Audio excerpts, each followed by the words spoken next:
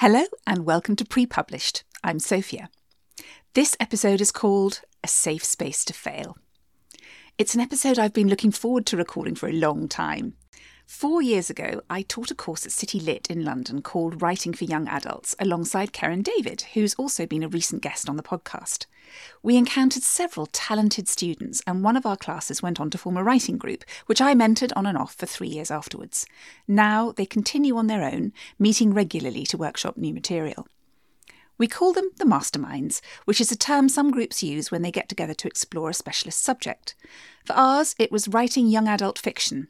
Lisa, Atiya, Fran, Aisha, Freya and Michelle have written several novels between them through going to uni, bringing up kids, starting and finishing jobs, whatever life has thrown at them. As you'll hear, there have been shortlists, further courses, highs and lows. They are still pre-published, but nevertheless they persist and they are so close. 4 of them, Lisa, Atiya, Fran and Aisha, agreed to talk to me about working in a writing group and why theirs is so special to them. We mastered the technology of doing this while social distancing in our different locations, which took a while. I ought to add that this episode is not an advert for the group or me as a mentor. If you like the sound of it, then I hope this will give you what you need to find your people, set up your group and make it happen. I'm so proud of these women who have been dedicated from day one and have produced some fabulous writing. I hope you enjoyed their conversation.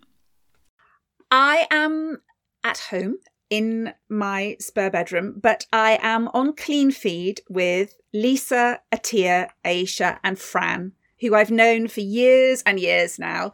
And so, hello, all of you far away. Hello. Hi. Okay, I'm going to ask you to just introduce yourselves very quickly, one by one, and then we'll have a conversation with the 4 of you. So my question to you all is, where are you now and how is the writing going in lockdown? And Lisa, let's start with you. Right, I'm sitting in my house looking at my garden, which is looking quite appealing right now. And in lockdown writing mode, I am sporadic and desperate. Because we did a quick group last week, I did write and actually did quite well. And I'm doing a lot of running and I'm thinking a lot while I'm running. So I'm getting a lot of thinking time, if not writing time. Brilliant. Okay. And Atiya, how's it going for you? Not as healthy as that. I find it quite challenging writing while all the children are around, and I like to write in peace and quiet on my own. But I have been doing a lot of thinking and editing. But even if I'm not editing physically, I'm editing in my brain. So I think it's better than nothing, right? It still counts. So. Totally counts. And Fran, how about you? Hi, I'm in my son's bedroom. I've been self-isolating.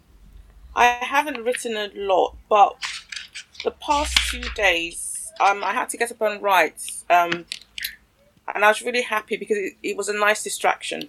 It's good when it works, isn't it? And then, Aisha, how about you? So I'm sitting in my house, really pleased that I've managed to find a computer and headphones and that none of my children are actually using them. And I'm staring at a guitar, which is one of the many things on my to-do list that I thought somehow I was going to manage to achieve in lockdown. Yeah, right. And I'm kind of finding it really hard to write, like Fran and like Atiya, because I feel like the world is really spinning beneath our feet. Yeah. And I think particularly as a pre-published writer, we're always struggling to give ourselves permission to write.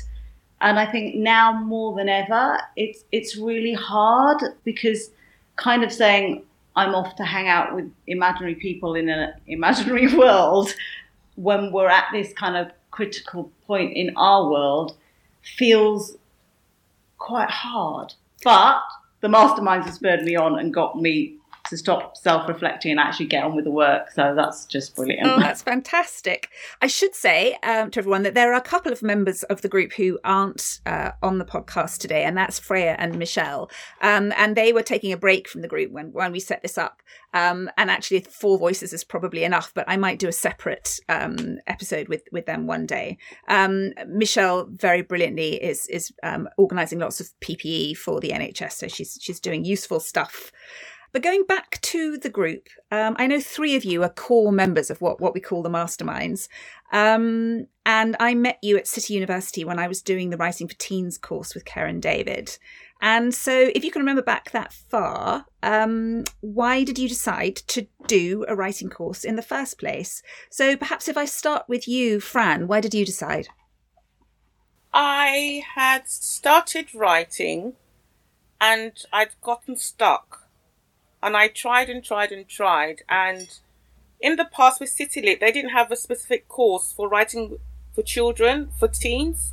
And when I saw it, I was just so excited. And I just read your bios, read Karen's, and I'm like, yep, this is for me. And Lisa, how about you? Well, I had been made redundant from work, and I thought, yes, I'll do that thing. I'm going to write that book that I always said I was going to write. And I used to work in TV, and I wrote lots of scripts. And I thought, oh, I know what I'm doing. So after my husband actually bought me a weekend writing course with Anne Cassidy as a gift, I actually went to it with this kind of very arrogant opinion that I wouldn't really need it, and thought, oh my goodness, there is so much that I actually really need to learn.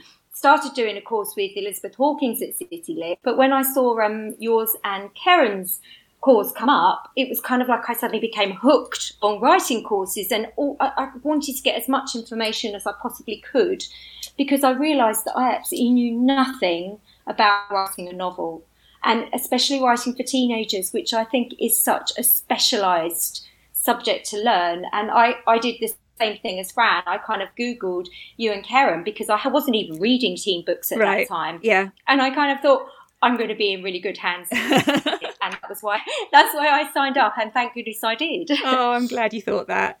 And Atiya, how about you? So I came a little bit later to the Masterminds group through a mutual friend of mine and Fran's. She told me all about it, and she said it was really nice because it was a smaller group, which really appealed to me because and everyone was writing YA as opposed to like picture books and things like that. So I'd been to a few groups where there's about 20, 30 people and you don't get much of a chance to show your work. So I went once to try it out and then I really liked it. And I have to say the social aspect appealed to me as well. A very friendly bunch, so yeah. And Ayesha, you joined a little bit later, didn't you? And you'd done other courses before, hadn't you? Yeah, so I was lucky enough as a bit of a birthday present to myself. I went on a week-long Arvon course in Devon, and that was a really different kind of experience from sort of the weekly writing groups. It allowed you a whole luxurious week to sit and to think about your book and, just, again, give yourself that kind of... It was my first step to sort of professionalising myself a little bit and to give myself that permission to really, really think about the work. And it was also, I think, part of, my first steps into that kind of learning journey that is always there as a writer. And I was completely overwhelmed and totally starstruck by meeting some amazing writers. I got to meet Gillian Cross. So she's, wrote The Demon Headmaster. Yeah. And I couldn't, I didn't wash my hand for a week. Although I don't know if you're allowed to say that in a post-COVID world. But anyway, she gave me like amazing craft advice, which at those early stages just... I didn't mean anything to me, but I've still sort of resonated even all these sort of years down the line. So I'm really thankful for that kind of start of learning, which I think is lifelong for a writer. So that was great for me at Arvon. It was really special. Just to say that what we're really talking about now, isn't it, is the group of between sort of 4 and 6 of you who keep regularly meeting, which kicked off at City Lit, but then became a private writing group. And I'm interested, Ayesha, for example, how much had you written before you joined the Masterminds? So I'd written, like a bit like Lisa, I'd written a first book, and I'd honestly thought, hey, I can do this. I'll be in Waterstones tomorrow. And yeah, right. How little did I know? So when I joined the masterminds, I'd been through that whole process and was in the middle of a second book, and you know, it is a cycle of hope because you go through it again and you go, yeah, I know how to do this. I've met some fantastic people now in masterminds and I'm going to get there. And, you know, that was where I was at in the middle of a second book. And Fran, how about you, for example? So previously I'd written 2 books, but these were decades ago. And I wrote them when I was on maternity leave. And after writing them, I'll just shove them under the bed and go back to work. And then I started my current manuscript with Masterminds. And I was 3/4 way through my first draft when I joined Mastermind. Tia, do you remember the first thing that you brought along to be workshopped? I did. I brought along one of the earlier chapters of my book. And I was really nervous because, as I said, I joined a tiny bit later than everybody else, so I knew the standard was pretty high. Karen was there and she said, yes, you'll be okay for our group. And it was like, oh, thank goodness, I've been accepted into the group. And it was just, I think it was quite a kind of a descriptive piece. And it was accepted, so I just remember having a huge sigh of relief, thinking, yes, I'm good enough for this group and everything. I've been accepted in. And Lisa, do you remember what you brought along to the course the first time? I do, because I think it was the first time I'd shared my big novel with anyone. I'd taken in bits of my middle grade novel to a previous course that I'd done, but this was my baby. This was the one that I cared about. And I think actually it was Karen did the first week, I believe, and I ended up reading. And I was so terrified because it was the thing that mattered to me most. And she made a suggestion that I actually write the extract again from the male protagonist side, which would give me a chance to explore questions that I couldn't get my other character to write. And she said, you might not use it, but it'd be a good exercise. And I did, and that's actually now part of my book now as it stands. So it was really quite a big moment for me. It made a big difference. But one of the things that I thought was interesting about bringing the extracts was, for me, it was a great discipline because I am so wordy and I had so much text that I wanted to condense, and you only bring in a short extract. So it was a great discipline for me because it kind of tamed my overwriting and it tried to make me get snappier at editing. The next class would be looming and I didn't want to present a complete mash of words. I kind of wanted to do something that was coherent because it's a bit like cleaning the house before your cleaner comes. You kind of want to have a piece that isn't complete trash, but at the same time, you know that they're going to critique it and there are things wrong with it, but it still needs to be coherent enough that you're not completely embarrassed and want to put your head in a bucket. Yeah, I mean, I always find with my writing, if I know a real person is going to be reading it shortly, then I see it in a completely new light, and I'm instantly a lot more critical about it than I was before. Fran, would you like to describe how we do the workshops normally? Yes. We all arrive on time, punctual. Never. And we have a rota, so we've already decided who's going to present that week. Just the usual polite rules of people being constructive and not being abusive or discriminatory, and somebody else will read the work. Yeah, and actually it's worth sort of pausing on that. It's an unusual thing that Karen suggested, which is that that people do not read out their own work. I find that really fascinating. So you all nominate somebody else or somebody else volunteers to read out for you. And there's a benefit to that too, isn't there? Listening, hearing your work read out by somebody else is already very useful. Yes, there is. And then we have a couple of minutes where we just write notes and we go round in turns, giving feedback, but the author of the piece is not allowed to speak. And after we've given feedback, then the writer, if they have any questions from what we've said, and then it's on to the next person, rinse and repeat. Does anyone else want to just talk about the workshop experience? Atiya? The thing about the workshop is that, we were talking about this the other day, is that we all really trust each other. So we can be quite harsh to each other and very direct. But because we've known each other for a while and trust that we're saying it to be constructive as opposed to just being horrible or something, then it's quite interesting. The level of critique that we give to each other is really quite harsh and quite direct. But we're able to, me personally, I've found it so helpful, and I would never have finished my book if it wasn't for these guys. And I just really, I've been to other groups where sometimes you felt that the feedback is just nasty for no reason. But with these people, with these guys, I really feel that they really want to help. So if they say things like that isn't working, you need to sort out this character, I don't know who this character is, I know that they're saying it because they actually want to help. And when I think of some of the things we have said to each other, it's quite surprising that we are all still friends, really. Yeah. But but I think we do trust each other a lot. So I can't. Yeah, go on.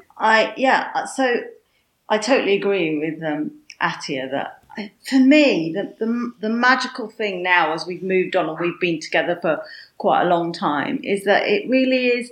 It's a safe space within which to fail. And it's kind of like what fails in Mastermind kind of stays in Mastermind. Amen, exactly. And I think, we've all of us now have had some epic fails. And I was just trying to remember some of mine. And I don't know if you guys remember my Yorkshire accent football story. But I just think, I shouldn't be thinking I could write Kes, because I might be from Yorkshire, but I could definitely not pull off the Yorkshire accent.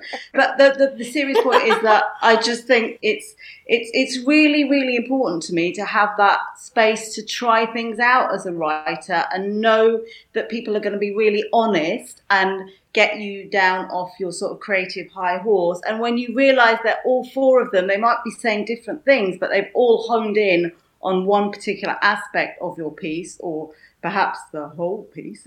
But you know there's something wrong and you need to listen, and it's up to you to figure out how to fix that. And that's such a massive part of growth as a writer for me, and it's something that I hope that I take with me and always have that safe space to fall back into. Can I just add something? Sorry, trying to jump on Lisa, do.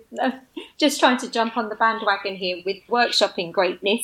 I think that we all have separate skills that we bring to the group.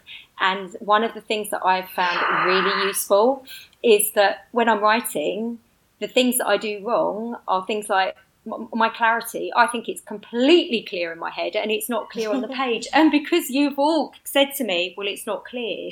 It's not clear. Now I think, is that clear?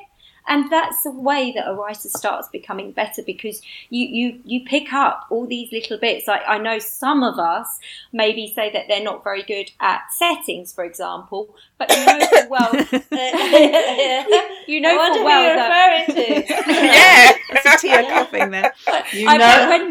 But Michelle is the queen of setting, and she will always ground us all and go, okay, where are we here? And I think when you're writing and your workshop isn't around you, you bring your workshop to your own desk and your own computer, and it's kind of a little bit of magic, really. Yeah, because we all start our inner critic, don't we? And we all start saying, well, what would Lisa say? What would Michelle say?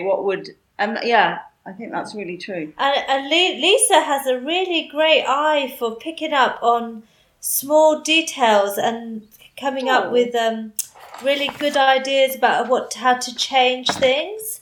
We've all got different skill sets, and I just think, there's certain things I would, no matter how long I stared at it on my own, I wouldn't see it. And then when someone else sees it, it's like, oh yeah, how comes I didn't see that before? Do you know what I mean? It's like I mean, one of the guidelines that we had was kind of not to tell the other person how to do it, wasn't it? It was just to say how we individually felt about it, and therefore what might be missing, but always leave the individual to work out word for word what they wanted to do.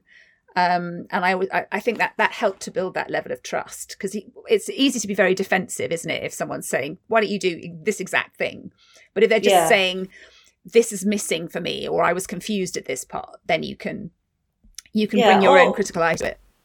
Or if it's just a suggestion, as opposed to, you should be doing this and this, which I have had in other groups, was like, you need to do this, you need to do that. And it's like, you don't tell me what to do with my own book. Do you know what I mean? So, yeah, I do. So, yeah. So I think that's helped, actually. Suggestions, ideas.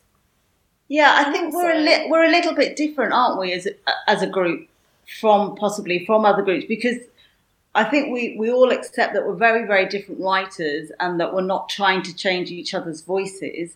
But I think we've moved a little bit into a creative space, a sort of creative, collaborative kind of space where we will, if people want to, we will sort of brainstorm plot lines or titles of books or whatever it may be. And I think I certainly get a lot of creative magic from that. I absolutely love it, and I know that's maybe not exactly what it's sort of a twofold process now. I think we've got the writing and our own voices, but we've also got that element of collaborative creation that is something really exciting.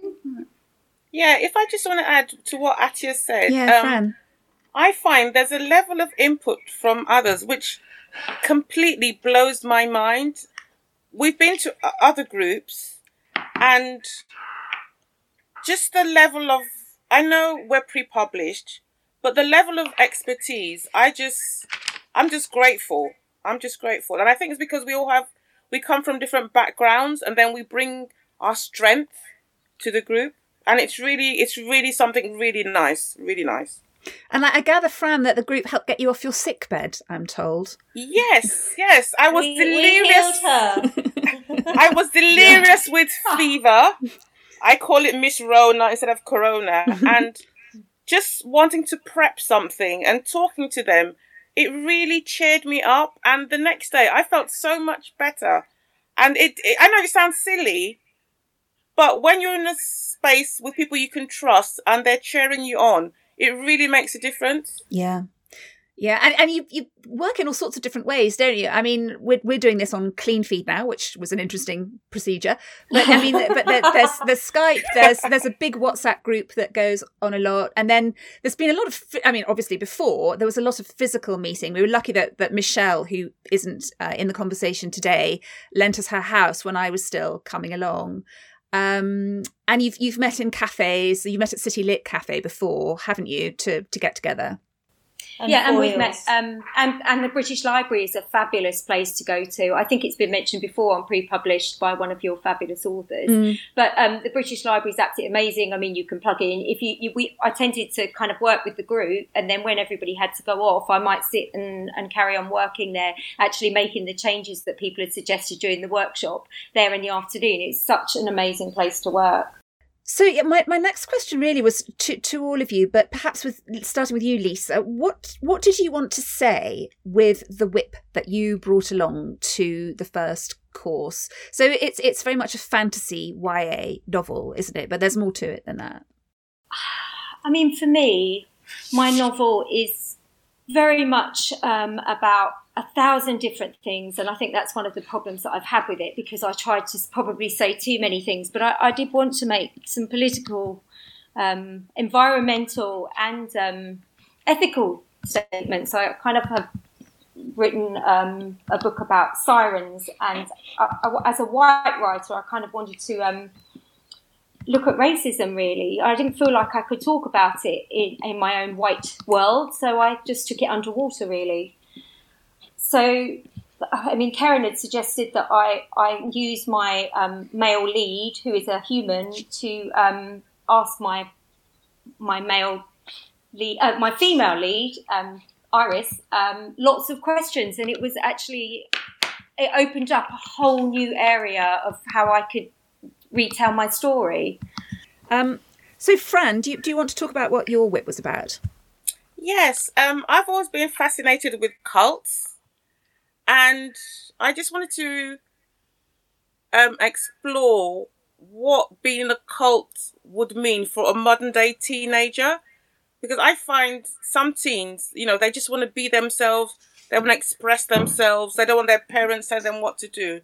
And I thought it would be interesting if you're in a modern day world, there's the internet, there's everything, and you're stuck in this environment where you can't be yourself, and I just wanted to explore that theme.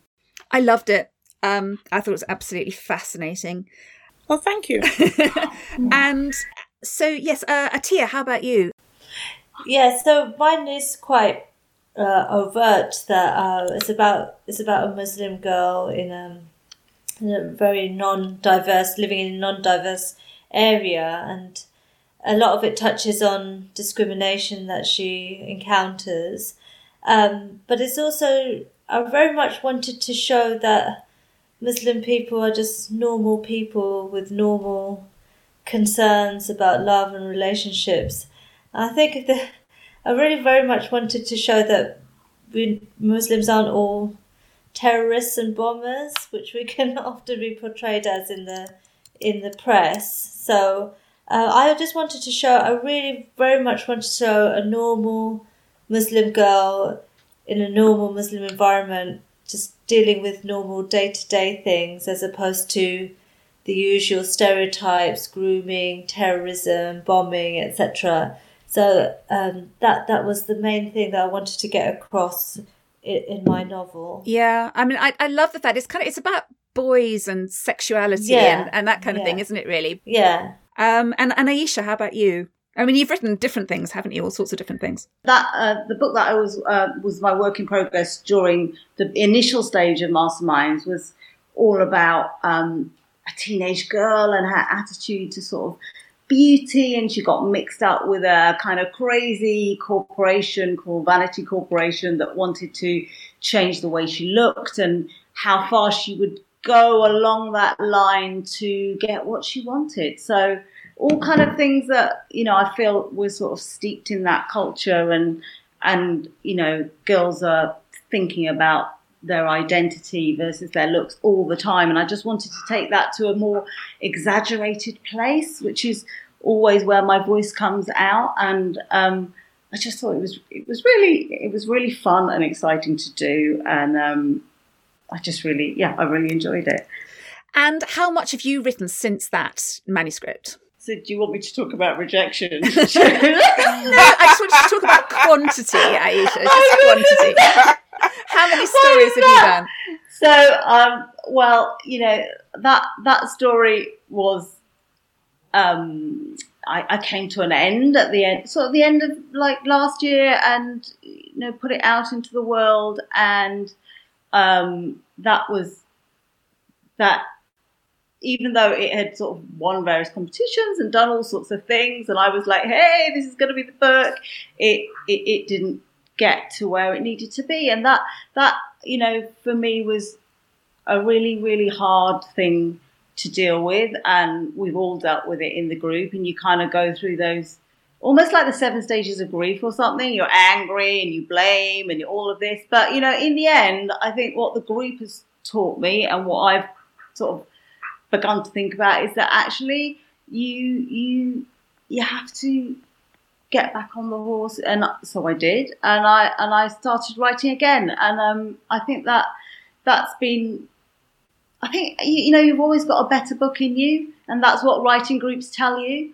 And I also think, and I think it's really important to say this to any pre-published author who's out there, is that, do you know what, anyone who finishes a book and manages to send it out into the world, at whatever stage you're at, you know what, I salute you, because I think it's an amazing thing to have achieved. I think anyone who does that, there's a lot of integrity, hard work, yourself has gone into that. And I think you just need to pause when you do that and pat yourself on the back, because regardless of where it comes out, published, pre-published, I think it's just an incredible thing to do. And I think we all pat each other on the back as our mastermind group. And I think that that's just a really amazing safety net to have and helps you get through those stages of, oh my God, what have I done? And how can I ever write again? Yeah, I mean, for me, a writer is someone who finishes things. To quote Neil Gaiman, it's not about the publication. It is about creating a complete work of art. So, yeah, I agree with that. But Fran, for example, what do you think? I completed my second draft on my work in progress, and I got a bit tired of it, and I thought I'd rest it because I knew it needed an edit, and I just didn't have the strength because I was just tired of. It felt like I was just going over the same thing again and again. And I could tell my heart wasn't in it. So I took a break and I started another one because my other one was quite serious. And I started another light-hearted one. And I'm just enjoying it. And I don't know whether it's because I'm doing something fresh or the group has made me a better writer. But I love my writing more now. Oh, right. Yeah. Yes. Fantastic. So I found that very strange. And I'm more organised because I've been critiqued and I've taken it on board. So I'll go, no, Lisa's not going to like that. Oh, Aisha's going to say no. Atia's going to say, forget that. And, Freya's going to go, no, that's not going to work. So I think I feel a bit more professional with this new work in progress. And I know it's because of Masterminds. And Lisa, how about you? Well, actually, I was going to say that we're all at different stages of our writing journey, as you probably have worked out. And say, for example, Aisha, for me, she's a great inspiration because I feel like I'm sort of a year behind her. I have just been submitting now, and I have actually stopped submitting because I do actually think it's completely the wrong time to submit at the moment. And I just think I've worked on this for so long. I don't almost want to waste my one chance at a time when I feel like the industry's in a place that doesn't suit my work. Yeah. But because Aisha just picked herself up from where she'd gone, and I'd read her book and I thought it was really fantastic, I actually had started plotting my next novel, and actually the fact that I have said I am plotting my next novel is making me nearly faint inside because I didn't plot my first one at all. I basically went, oh, I've got an idea, I'm going to write that. And I wrote down about 20 words, which were basically chapter headings. And then I just wrote this book. And then after my 14th edit, which I think it was by the time I finished, and I rewrote from a completely different character's point of view, I realised actually I do need to plot. And I will save myself so much time. And I've plotted in 3 acts now, which I didn't even know that there was a 3-act structure when I started writing my first novel. Yep. And I had actually sent something over to you as well, which has been an amazing opportunity for me because we're still in contact, and you'd given me some sound advice, and I had a second act slump, and I think I got to a point where I thought I'm not ever going to get through this. It's never going to be. I'm never going to come up with an answer. And I think actually yesterday I might have cracked my second act now. So it's brilliant. It's persistence, and it's being inspired by others as well, I think. Yeah, I think that those moments of inspiration only come when we are persisting with something. So, I mean, I often find like I might have to think about something for 2 or 3 months before the answer comes. But because it's always at the back of my mind, when that moment of inspiration strikes, then I can kind of grab it and put it in. So, yeah, I'm glad you did persist. Atia, so what have you done since your first manuscript and how are you keeping going? Oh, okay. So I'm still re-editing my manuscript. I'm on the 3rd edit now, but I've got some specific goals for it. But I'm also writing a sort of adult book at the minute as well, which I just started before this whole lockdown business. And that's a really different theme, a different voice. And it was actually really nice just to have a completely different character just sort of quite aggressive, nasty person as a second character. It was just like interesting to write a different voice. So it felt fun. It felt fun because, like Fran, I find editing really difficult, but it has to be done. But but and it's for me, it's hard to see. Sometimes I've been looking at something and I just can't see what's wrong until someone else looks at it, and then it becomes really obvious that, oh yes, okay, that's what's wrong. So I do need the support of the group and everything to. Otherwise, I often feel like I'm just against a brick wall. So yeah, but editing, I do find it challenging. But you did another course in the meantime, didn't you? You went to City Uni. Yeah, and did I their went to novel City course. Uni. I did a novel course, which was actually really good because I like Lisa. I was doing. I was just writing, and I had no idea where the plot was going or what was going to happen next.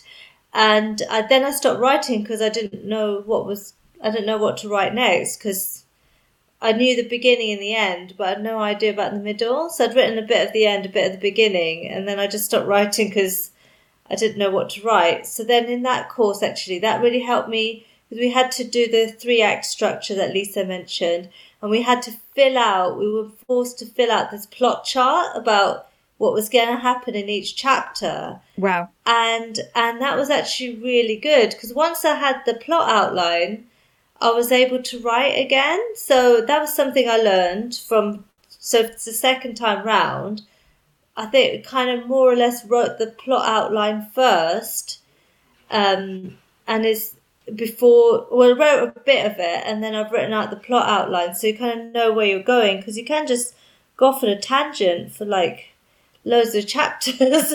Yeah. And, you just go on, and not really know where you're going with it. So yeah, that course actually really helped with the structure of things, So yeah, that was interesting. And the best bit was I got to see you after class because you were downstairs. Yeah. I'm not sure that was the best bit, but it was very nice for me. I mean, the big thing that I always used to say to you all when I was still sort of coming along once a fortnight or so to have a listen was the dirty draft. So at the time you were still on your big first manuscript, and it was get it done, get it finished, which you've all done. But a lot has happened to you since. I mean, everybody is submitting. Are they in one form or another? And Aisha, you've been shortlisted for various things, and there are agents in the mix now. So can you bring me up to date on what's been going on? Who wants to go first? Atia, I nominate you. Oh, I thought you said Aisha. No, okay. Did you want to do Aisha? Or... No, you go first, Asia, then I'll come to Aisha. Okay, so I was lucky enough to be shortlisted for the David Hyams Open Day, where I got to go to visit the publishing house and I met all the agents and stuff like that. It was really, really nice touch. It was so exciting, actually. And then I also got longlisted for the Undiscovered Voices run by Scooby. So I got an honorary mention in their anthology as well, which I was really happy about. Yeah.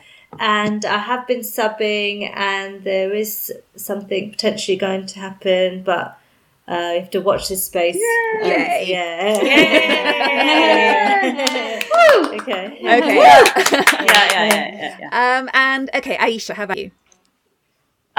So I picked myself up and just wanted to write, and a bit like Fran and like Atia and like Lisa, actually, I think there's something very freeing about getting back to writing and almost without pressure. And so I just started writing with that playfulness again, and that wonderful I've met these people and I want to hang out with them, and they're in my head but they're kind of real too. And I sent off the early chapters of what was now my third book, and lo and behold, it won the Faber Fab Prize. Yay! And that was a shock, because the last time I won anything, I wasn't actually in the room, but this time I was actually in the room. And then I got onto the London Writers Spread the Word mentoring scheme for a year with the same book, and that's been a real step change in my writing, but still with my with the masterminds there behind me and my safe space to fail. So that's just it's just really exciting. I'm really enjoying writing, and it's lovely. Fantastic. I'm so pleased. Does anyone else want to add anything about things that have happened since? I would like to add just. I think it's hard, and I think I said everybody's at different stages in the journey. And I've been talking to agents recently, and a couple of agents have actually said that a few years ago, they could have easily placed my novel now. Oh, Lisa, you poor thing. Gosh. And that's kind of quite devastating, but then quite promising, because I've just had the wrong time and place. And actually spoke to an agent recently who said that possibly the novel I'm writing now could be a second novel, but she's much more interested in my new novel, which I kind of mentioned when I sent in my my letter. So in a way, although it was very soul destroying, It was kind of positive, because I thought, okay, I've written the wrong novel. And I knew that, but once you start writing a novel and you've invested so much time in it, I didn't want to give up on it. And actually my new novel is kind of more original, because I think people are looking for high concepts at the moment. And I think publishers are very, very, very afraid to invest in something that they don't really feel is a sure thing now. That's true. And it's so hard to be a debut author unless you have got that thing that somebody really is investing 100%. And we all talk about celebrity authors, and obviously they are guaranteed sales. So we all understand that money is a huge part of this process. While I don't have kind of like the success stories that some of the guys have, and is so well deserved, I kind of am very excited about my new novel, and I'm really hoping that maybe this one will be the one that works. But at the same time, I've also been doing some flash fiction, again inspired by the group, because somebody else brought some stuff in. I think it was Aisha, brought some flash fiction work in, and I thought, actually, that sounds really good fun, and I've really enjoyed writing flash fiction. And I've submitted to a few competitions, and I've had some really amazing feedback. And again, it's like starting from the beginning, because there's new rules for flash fiction to novels. So again, I've written pieces up, thought, oh yeah, this isn't too bad. And then I've read the feedback and thought, oh, okay, it is a different process. I'm so glad you've talked about all of that, Lisa. And I can't tell you, I mean, I think most of the writers that I know, their first book that was published is not their first book they wrote. And very often the second book that gets published is the first book they wrote, exactly as you were saying, publishers saying, maybe not this one, but let's have a look at your next one, and maybe keep this one in reserve. So it feels very much as if you are on a classic path to publication. But nevertheless, I know it's soul destroying when those moments come. And I love the way you just picked yourself up and carried on writing, because that's what a writer does. How do you all feel about the publishing industry at the moment? I mean, I don't just mean kind of like right now in lockdown, but just generally, is it moving forward? Is it becoming more representative? Is it becoming less representative? How do you feel? I'd like to answer that. Yeah, Fran. I like the fact that they're talking about own voices, and they're talking about diversity, which is good. But it's something Karen alluded to on the podcast she said with you. I don't want minorities to be pigeonholed, and to be writing a specific kind of genre. I think a good story is a good story, whether the person is black, green or blue, whether they're bi, straight, they're cis. And I'm worried people will be getting pigeonholed, because while they do want to be diverse, there's a kind of inverse snobbery. Okay, we want own voices, we want different backgrounds, but you're only allowed to write about ABC. Yeah. I think they need to remember a good story is a good story, wherever it's coming from. I think for me, having been part of the Faber Fab Prize and the London Writers' Award, I've had quite a complicated relationship with exactly what Fran's talking about. And in my head, I've kind of thought, well, I think there's a real difference between seeking out diverse makers, of which I am one, and the kind of content that those makers might put into the world. And my content is exactly like Fran is saying. It's not driven by my own sort of cultural heritage, or at least not obviously. But I think that I was really pleased and sort of quite. I just thought, oh gosh, we have moved on. That both those awards recognised that we as diverse makers are able to make other kinds of stories, not just the stories for which I absolutely love. And I love the stories that are about, obviously culturally driven narratives, but that we're allowed to make any kind of story we want to, because I feel that's really a free place to be in, and that is real equality, that we're not being told as storytellers what stories we need to tell. And for me, the fact that both those projects have seen that in my work was a big step forward for me in that kind of space that talks about diversity, which is a complex one, and we all, feel that's quite hard. And for me, there's a sort of a deep irony that, as Lisa sort of alluded to at the beginning, that actually her story, her mermaid story, was perhaps, the story that actually did deal with diverse content, dealt explicitly with racism, albeit in a fantastical context. But and yet, that doesn't somehow fall into diverse stories in inverted commas. So it's complex and interesting, and I think we all struggle with it. And what is wonderful about our group being from so many different places and bringing to it so many different kinds of stories is that we wrestle with it in real terms. We're on the ground doing it, and we think about it often, and it can put up walls between us as well as take them down. And I think that's, we're London, it's important to us. And I'm really glad that we're struggling with these big questions together as a group. I agree though. I think, I do think it's good that these schemes are being run though, to encourage more diverse writers, because the reality is they very rarely publish diverse authors. So we do need the schemes. And I know what people say about pigeonholing. I do agree that we shouldn't.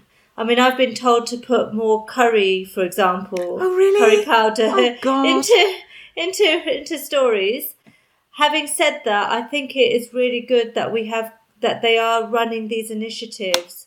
Although sometimes I do wonder if they're just kind of like token initiatives, and the reality would be in getting more diverse books actually published, not just running the schemes, like the days and, sort of incentives or mentoring schemes, but actually publishing more diverse books, diverse authors, and the content should be about whatever you want to do. But I do think we do need the schemes as well to promote, because the reality is that much less diverse authors are published in the UK.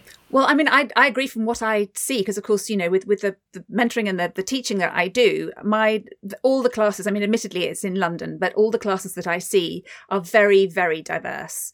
And that is not reflected at all in percentage terms in what comes out at the other end as published books. So, yeah, I still feel there's a lot of progress to be made, that these stories that are definitely being written need to make it through the whole sausage factory and out the other side and appear on bookshelves, I think. Yeah, I also kind of think that, again, going back to what I was saying about it comes back to money, I think a lot of, not that I don't have a problem with American authors, but there's a lot more money being invested in established authors and maybe some like authors from the US. And sometimes I feel like we've got so much talent in this country and it's not being looked at. And there's so many young author writers out there that are phenomenal, and even if they are published, there's no marketing money to actually promote their books. And it's when I started writing, I didn't realise how hard an industry it was. And I sometimes think that if you put it on like a minimum wage it doesn't even actually register on minimum wage, because most of the time, I spent 3 years writing a book that is never going to be, I never will get any money for that. And obviously I don't write for the money, but I think we as writers do write because we'd like to share our ideas. Yeah. And I feel like, almost that sometimes I've written a book that maybe nobody will read, and I have to get my head around that and find strength in what I learned from it and the progression and keeping going. But just in terms of moving away from the diversity again, is I think that the slump in young adult books is my biggest concern, because I really fear for these teenagers that aren't reading books. And I see it myself. I've got a 14-year-old and she stopped reading. And she doesn't want to. It's not even the social media side that's taken away from reading. I think it's almost the way she analyses everything at school, and it's kind of put her off of reading. Yeah, there's a big element of that, I think. Yeah. And I don't blame English teachers for it at all, but I do blame syllabus setters for it, making the English teachers do this thing as opposed to just celebrating books in class, which I wish they could do. Exactly. Yeah, and I think if any way, I think if publishers or authors that are already established, anybody can do anything to try and promote teenagers to read, that would be a great initiative. And I was hoping kind of almost lockdown might turn everyone back to the book, but I don't know how that's going. Okay, I have one last question for you all, which is, what are your tips for pre-published writers? And you're at the coalface, you know better than anyone. So going back round the group, Fran, what would you say? Write mainly because you have to write. Don't write for the money. That's my tip. Brilliant. Thank you. Aisha, how about you? I think always try and keep learning, because that's what really keeps you growing as a writer. And I think also, however hard it is, enjoy it. Just be playful, try and enter into that imaginary world and enter into other people's imaginary world, because actually that's where the real pleasure in writing and in sharing writing really comes from. Thank you. Atya. Don't be obsessed with publication. Write because you enjoy it and it's fun and you get to meet similar people, and just enjoy all the aspects of writing, and don't obsess about whether you get published or don't get published. And Lisa, last word to you. I would say that somebody once said to me when I was bumbling my answer, when she said, "What do I do?" and I was trying to say that I'm a writer, but I didn't want to admit it because I thought it was a bit shameful because I hadn't got anything published. She said, "If you write, you are a writer." And that actually gave me a lot of hope. Yeah. Oh, that's a lovely thing to end on. I can't tell you how much I've enjoyed talking to you all again today. I miss you. It's been fantastic. We miss you too. Yeah. So just thanks a million for doing this. And I really hope that the listeners get as much joy out of it as I have had today. Thank you, Sophia. Bye, everyone. Thank you. Bye. Bye. I'd like to thank Christopher Pett for editing and producing this episode of Pre-Published. You can subscribe wherever you get your podcasts, and if you've enjoyed this episode, please leave us a review. We'd love suggestions for future themes and guests too. You can also join us on Twitter at PrePubPodcast and find me at my website, which is sophiabennett.com.